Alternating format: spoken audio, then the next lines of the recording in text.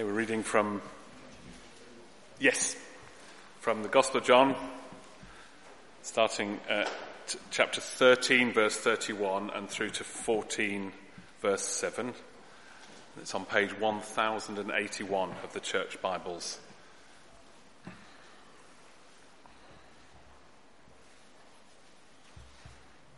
So John 13:31 to 14:7. When he was gone, Jesus said, "Now the Son of Man is glorified, and God is glorified in him. If God is glorified in him, God will glorify the Son in himself, and will glorify him at once.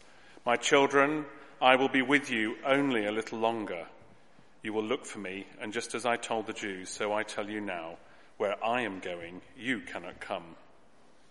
A new command I give you, love one another. As I have loved you, so you must love one another. By this everyone will know that you are my disciples, if you love one another." Simon Peter asked him, "Lord, where are you going?" Jesus replied, "Where I am going, you cannot follow now, but you will follow later." Peter asked, "Lord, why can't I follow you now? I will lay down my life for you." And then Jesus answered, "Will you really lay down your life for me? Very truly I tell you, before the cock crows, you will disown me 3 times. Do not let your hearts be troubled. You believe in God, believe also in me. My Father's house has many rooms. If that were not so, would I have told you that I am going there to prepare a place for you? And if I go and prepare a place for you, I will come back and take you to be with me, that you also may be where I am. You know the way to the place where I am going." Thomas said to him, "Lord, we don't know where you are going, so how can we know the way?" Jesus answered, "I am the way and the truth and the life. No one comes to the Father except through me. If you really know me, you will know my Father as well. From now on, you do know him and have seen him."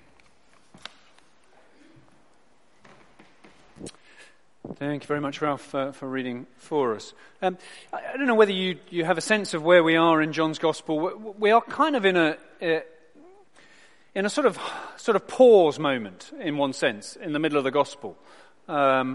Because the first half of John's Gospel, chapters 1 through to 12, is the book of the signs, organised around these 7 great signs that Jesus performs, which focus attention on his identity. And then, clearly, as you would guess, we move to the end of the Gospel account, and we enter into the Passion narrative, the events of Jesus' arrest and the trial and so on, the cross and then the resurrection. But in between those 2 bits, chapters 13 through to chapter 17, is a kind of hiatus where, in one sense, the narrative action pauses because we retreat to an upper room where first Jesus washes his disciples' feet, where they're sharing the Passover meal together, and then he engages in conversation with them. And then finally, in chapter 17, concludes with a prayer for them. So here we are located in this sort of pause moment, if I can put it like that. And the context is trouble. That's pretty obvious. We've been hearing of the prospect of betrayal and departure, of denial and of death. And the mood has become very somber. Judas has just left on his mission of betrayal. And ominously, back in the middle of chapter 13, when Judas goes out, John tells us, "And it was night." Using his imagery of light and darkness to tell us that this is a desperate, grim, bleak moment of betrayal from Judas. And the disciples, understandably, in this sort of atmosphere that has arisen as Jesus talks to them about the idea that he's going to be betrayed, the disciples are troubled. Pause for a moment, shove yourselves in their shoes, if you like. Just think where they find themselves, because they have left everything. They're all in, aren't they? with Jesus. They've left their homes, they've left their jobs, they've left their friendships. They've thrown everything in with this decision to follow Jesus. And now suddenly here he is saying, I'm leaving you. And understandably they say, well, no, we'll come with you. I mean, you're going? We'll come. And Jesus says, no, you can't come. Where I'm going, you're not able to follow me. And the measure of disturbance that creates for the disciples, understandably huge. And then spare a thought for poor old Peter, who has just been told, despite his protestations to the contrary, just been told that he's going to deny Jesus 3 times. Clearly, Peter is floored by that. We hear nothing more from him until chapter 18. We can only guess, can't we? The way in which this declaration from Jesus that he's about to betray and deny Jesus these 3 times hits him so hard. So the disciples are troubled. They are unsettled. And you and I know what that's like. Even though we may not be facing this particular trouble, we know what it is to be troubled. You know the impact that has upon you. It kind of does things to you, doesn't it? If you're in a troubled state, it's hard to think clearly when you're feeling overcome by some difficulty. Hard to act consistently in the midst of trouble. Hard to relate rightly when we're beset by trouble. It disturbs our equilibrium, disrupts our very lives. Trouble unsettles us. I don't know if you are currently in the midst of trouble. Perhaps you are. Hard not to be aware of the trouble of our world, isn't there? Political, economic disturbance from the ongoing Brexit crisis. Lots of trouble there. The trouble of terrorism and violence around our world. Catches your mind, doesn't it? You travel down to London and you find yourself in one of the tourist spots. Just think, maybe it's not safe being here in the midst of a large crowd as it was 10 years ago. Troubling, and to know that level of violence pressing in upon our world. But perhaps the trouble that you experience is less sort of global, the world. Perhaps it's a little bit more personal than that. Your trouble is the trouble of a redundancy, a threat to your job. Your trouble is the trouble of an illness or a bereavement. Perhaps your trouble is the trouble of having a difficult employer or a difficult employee. Or perhaps what you realize is that your real trouble is the trouble of your own angry, impatient response to all of that trouble. But let me narrow in still further. Let me get yet more personal. Perhaps your trouble is in the closest of relationships that you have. That's what's bothering you. You're bothered by a relationship that you've got and you're beginning to wish you didn't have it. Or you're troubled by a relationship that you haven't got and you long and yearn for. Perhaps it's a parenting struggle. Perhaps you are troubled by the children that you've got. Perhaps you are troubled by the parents that you've got.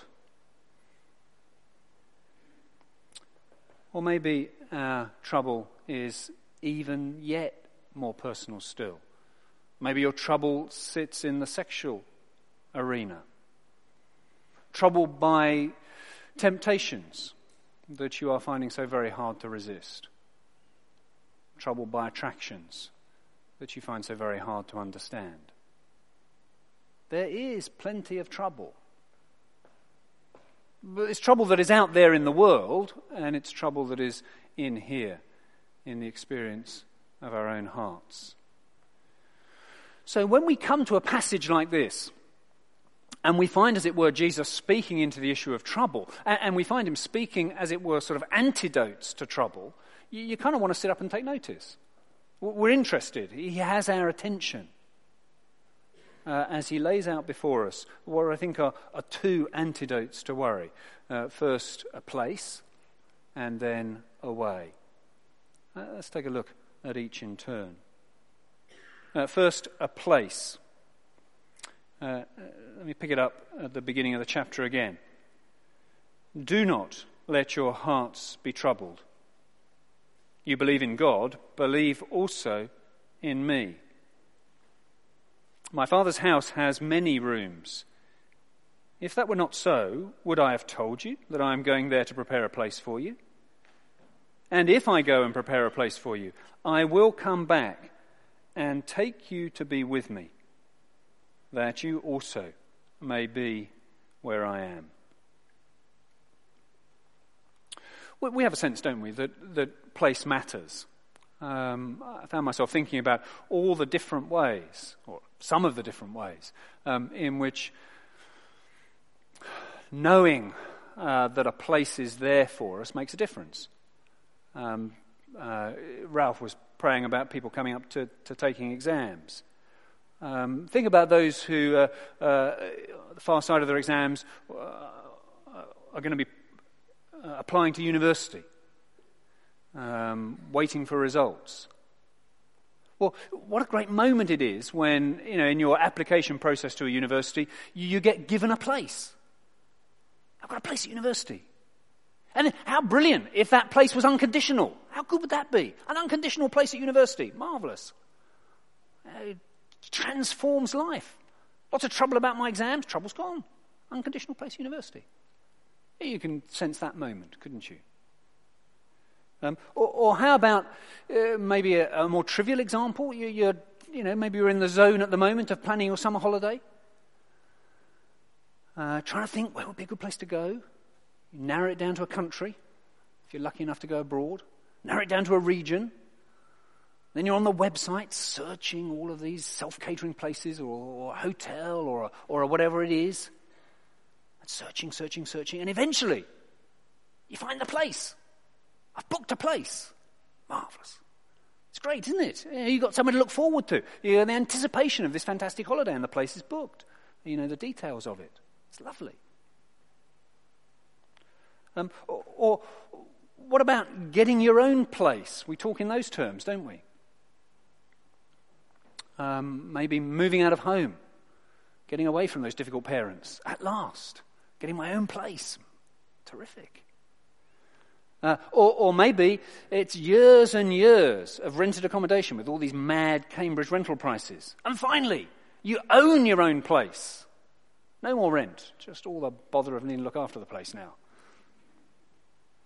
I mean, they're great moments, aren't they? These moments of having a place that's your own. Think most gloriously, perhaps, of how it feels for a looked-after child to get a place. Years, perhaps, of foster care, children's homes. And then to find that they've been adopted. They've got a place. A home, a family, a room, a place that they can call their own. You can see how special, how glorious, how good it is to know that we have a place. And that's what Jesus is promising here, a place. In my Father's house, many rooms. And I go there to prepare you a place.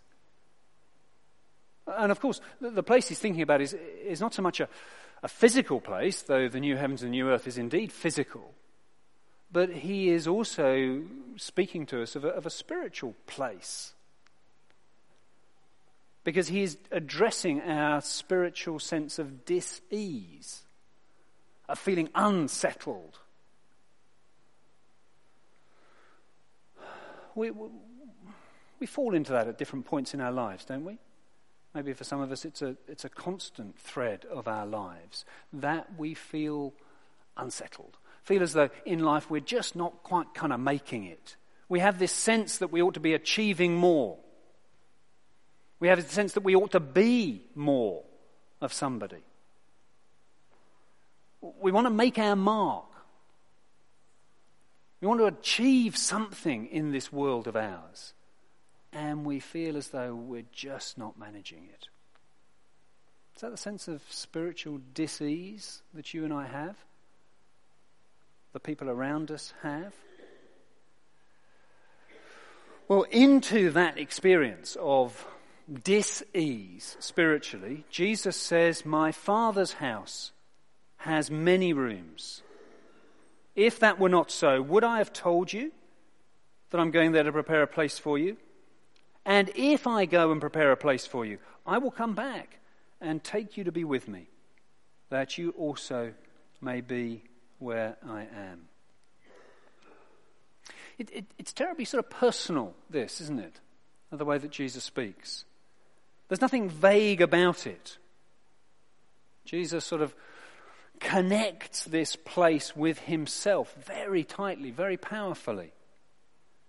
No wonder that Jesus begins this little section by saying, listen, you believe in God, you believe also in me. Now that's quite a thing to say to Orthodox Jewish believers. You know, you believe in God, you believe in Yahweh, you believe in the God of the Old Testament. You've got that belief. Well, now I tell you, believe in me alongside that. That's quite some claim. John is full of those pointers to Jesus' sense of his own identity, to Jesus' outrageous claims to call people to belief in him as God on earth. Jesus gets personal here because he wants us to understand that it's not as though a Christian is saying to themselves, I'm doing my best, I'm hoping that maybe one day God will accept me. A Christian's saying something very different to that, aren't they? A Christian is saying there is a place, and Jesus has gone there, and he has prepared it, and he is coming back, and he is going to take me to be with him where he is. And Jesus says to me, if all of that weren't the case, do you think I would have told you that that's what I'm doing? It's very personal. It's very specific. And we see here what it is to have faith in Jesus in our diseased state, in our troubled world. It's a balm for troubled hearts, this, isn't it? To know that in our sense that we're not quite making it, in our sense that we're not quite making the impact that we wanted, in our sense that we're not quite doing what we hoped we might do, to have somebody say to us, you have this already. You have this place. It's yours. Better than a place at university. Better certainly than a holiday destination. Better even than a home for a looked after child. Jesus says he has prepared for you a place in glory.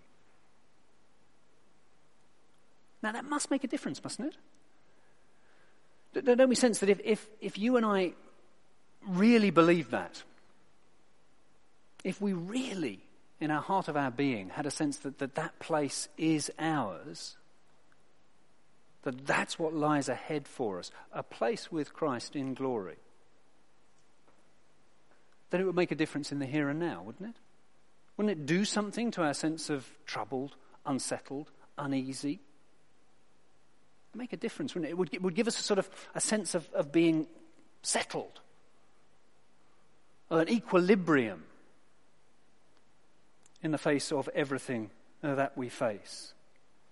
An equilibrium that would mean that we could think clearly, that we could act consistently, that we could relate well, because we're not troubled in the way that we were before, because we have the confidence of this place that he set before us and that is ours. It kind of puts things in perspective, doesn't it? The stuff that bothers us.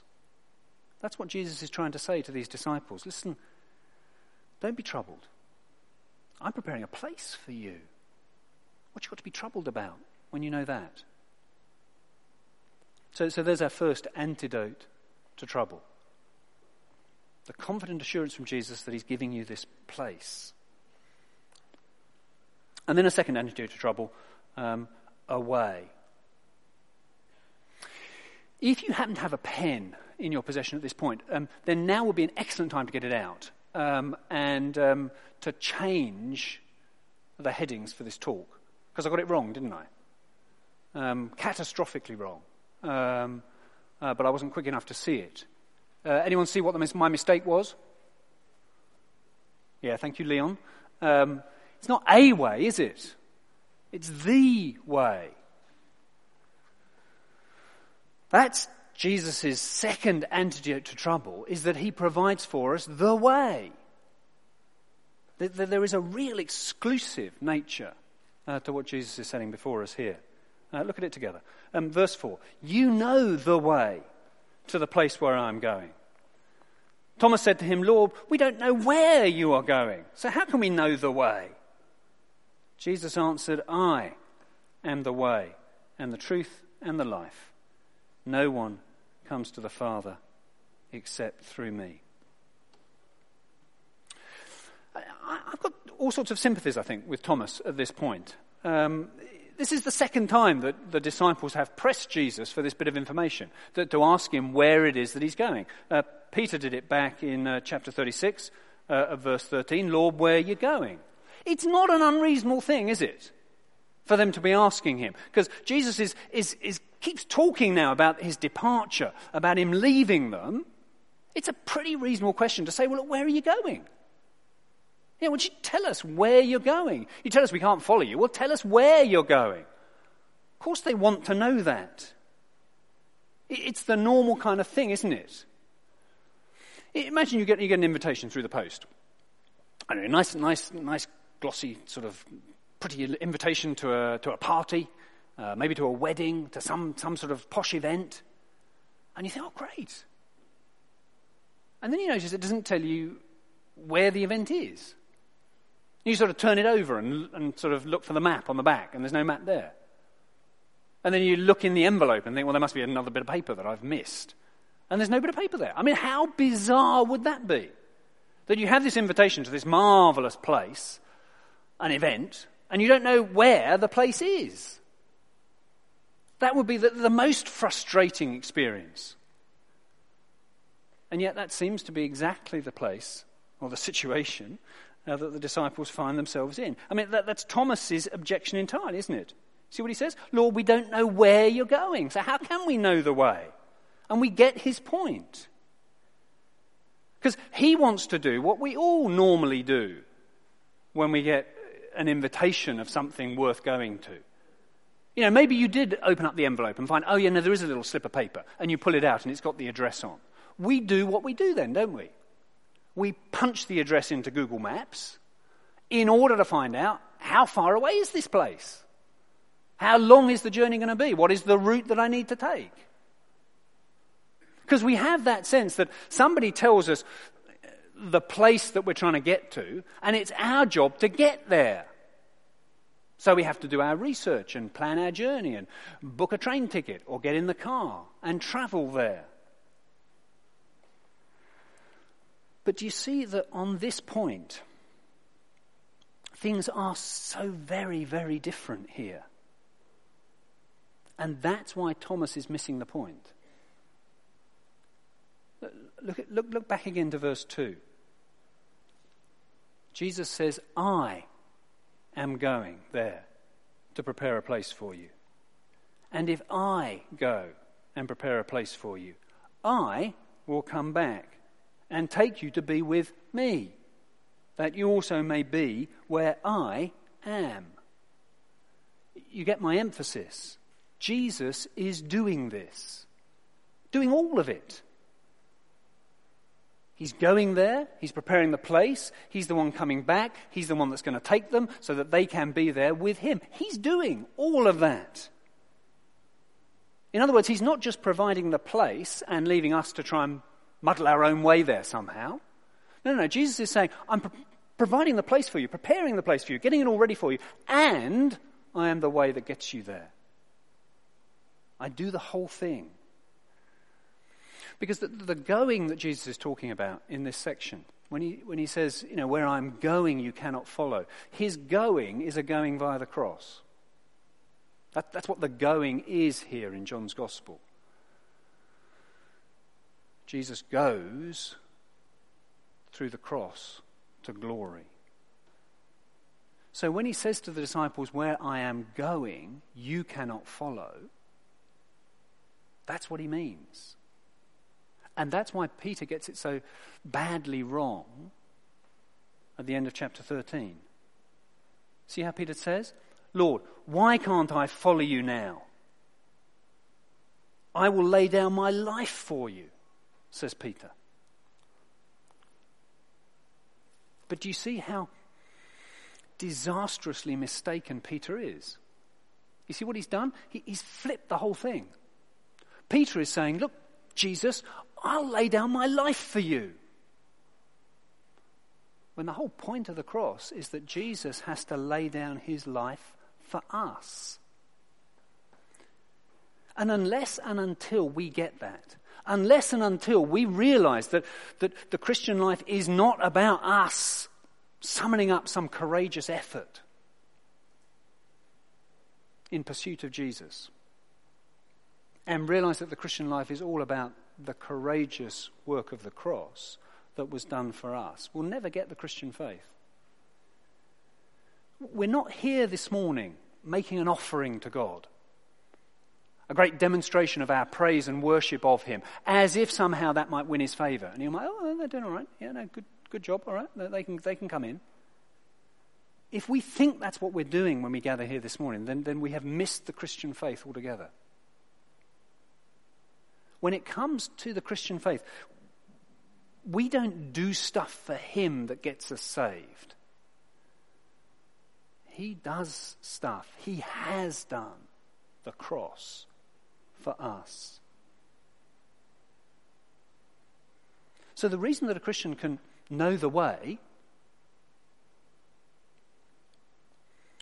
the reason that a Christian can get to the place where Jesus is going, is not because we've done research and worked out the best journey and done our plans and know now how we can get there. No, the reason that we can get to the place where Jesus is going is purely and simply because we trust in Jesus. We know, in other words, the reality of this claim that he makes when he says that I am the way and the truth and the life. We don't ask Jesus for a destination and then plan our route. We ask Jesus to be our way for us, because we won't get there any other way. That's the nature of the exclusive claim. No one comes to the Father except through me. We haven't got a range of religions in the world, all pointing a direction, saying, look, it's that way to God. If it were, then Jesus, my point could have been right then, couldn't it? If that were the case, that we've got lots of people, all of whom say, look, here's the way to God. You follow that way. Walk down that route. If that were what being said, then we could say that Jesus' antidote is to say that he provides a way. But that's not what's being said here. Uniquely, the Christian faith says, this is what Jesus has done. Jesus has provided. Jesus is the way. He himself is the way. And you come to him and he becomes your way because of what he's done in your place on your behalf. Okay, wind back. We live in a world of trouble. We are individuals who are troubled by our world, by our circumstances, by our own inappropriate responses to all that goes on around us. Troubled. And that trouble creates in us uncertainty, decline, failure. Finally, and worst of all, it creates for us the experience of sin. And into that experience of trouble, do you see how what Jesus says here really does matter to us? Struggling to find a way that captures it as powerfully as I want to try and capture it for you, that there is an orientating impact of this truth. It sort of grounds us to know that Jesus provides a place, to know that Jesus is the way, and that it is all ours, just as a gift. And it's very, very personal. This morning, Jesus is speaking these words to you and me. I am the way, the truth, and the life. No one comes to the Father except through me. Do you believe this? I'd love us to pause for a moment. Actually, we're going to get the band back up to the front. Let's get the band back up to the front so that they can lead us into music in a moment. But I'll tell you what I want to do. I'd love to pause. We busy ourselves through lots of things, don't we, on a Sunday morning. But every now and again, I think it's just good for us to stop. And I'd love to create some space for you to engage personally with the Lord on these things. Because Christ addresses us this morning. This is not an ancient word, this is a contemporary word. This is a word to us here this morning. I am the way, the truth, and the life. No one comes to the Father except through me. I don't know how you want to respond to Christ in this moment. Perhaps it's a time for thankfulness, just to rejoice in this gift to you and to express words of gratitude silently in your heart to him. Perhaps that's what's needed this morning. Perhaps it's a time for confession, to tell him that his words to you this morning have woken you up and made you realize that you have been striving in your own strength. And you've only just seen it, and you need to stop doing that and come to him because he provides the way. You don't have to create it yourself. Or maybe it's a time to receive Christ as the way. Perhaps you're somebody who's here still trying to make sense of the Christian faith. And maybe this very moment, the Lord, by his Spirit, has made it clear to you. And you've never understood before that you just have to receive him. And he gives you the place, and he is the way, and you just, with open hands, take it from him. Maybe today's the moment that God has chosen for you to understand that and grasp it for yourself. Or use this time of quiet to receive him, to acknowledge that you need this because you need his forgiveness and you need the way that only he can provide. So let me leave us with a pause of quiet, and then we're going to lead into two songs that focus on all that Christ has done for us.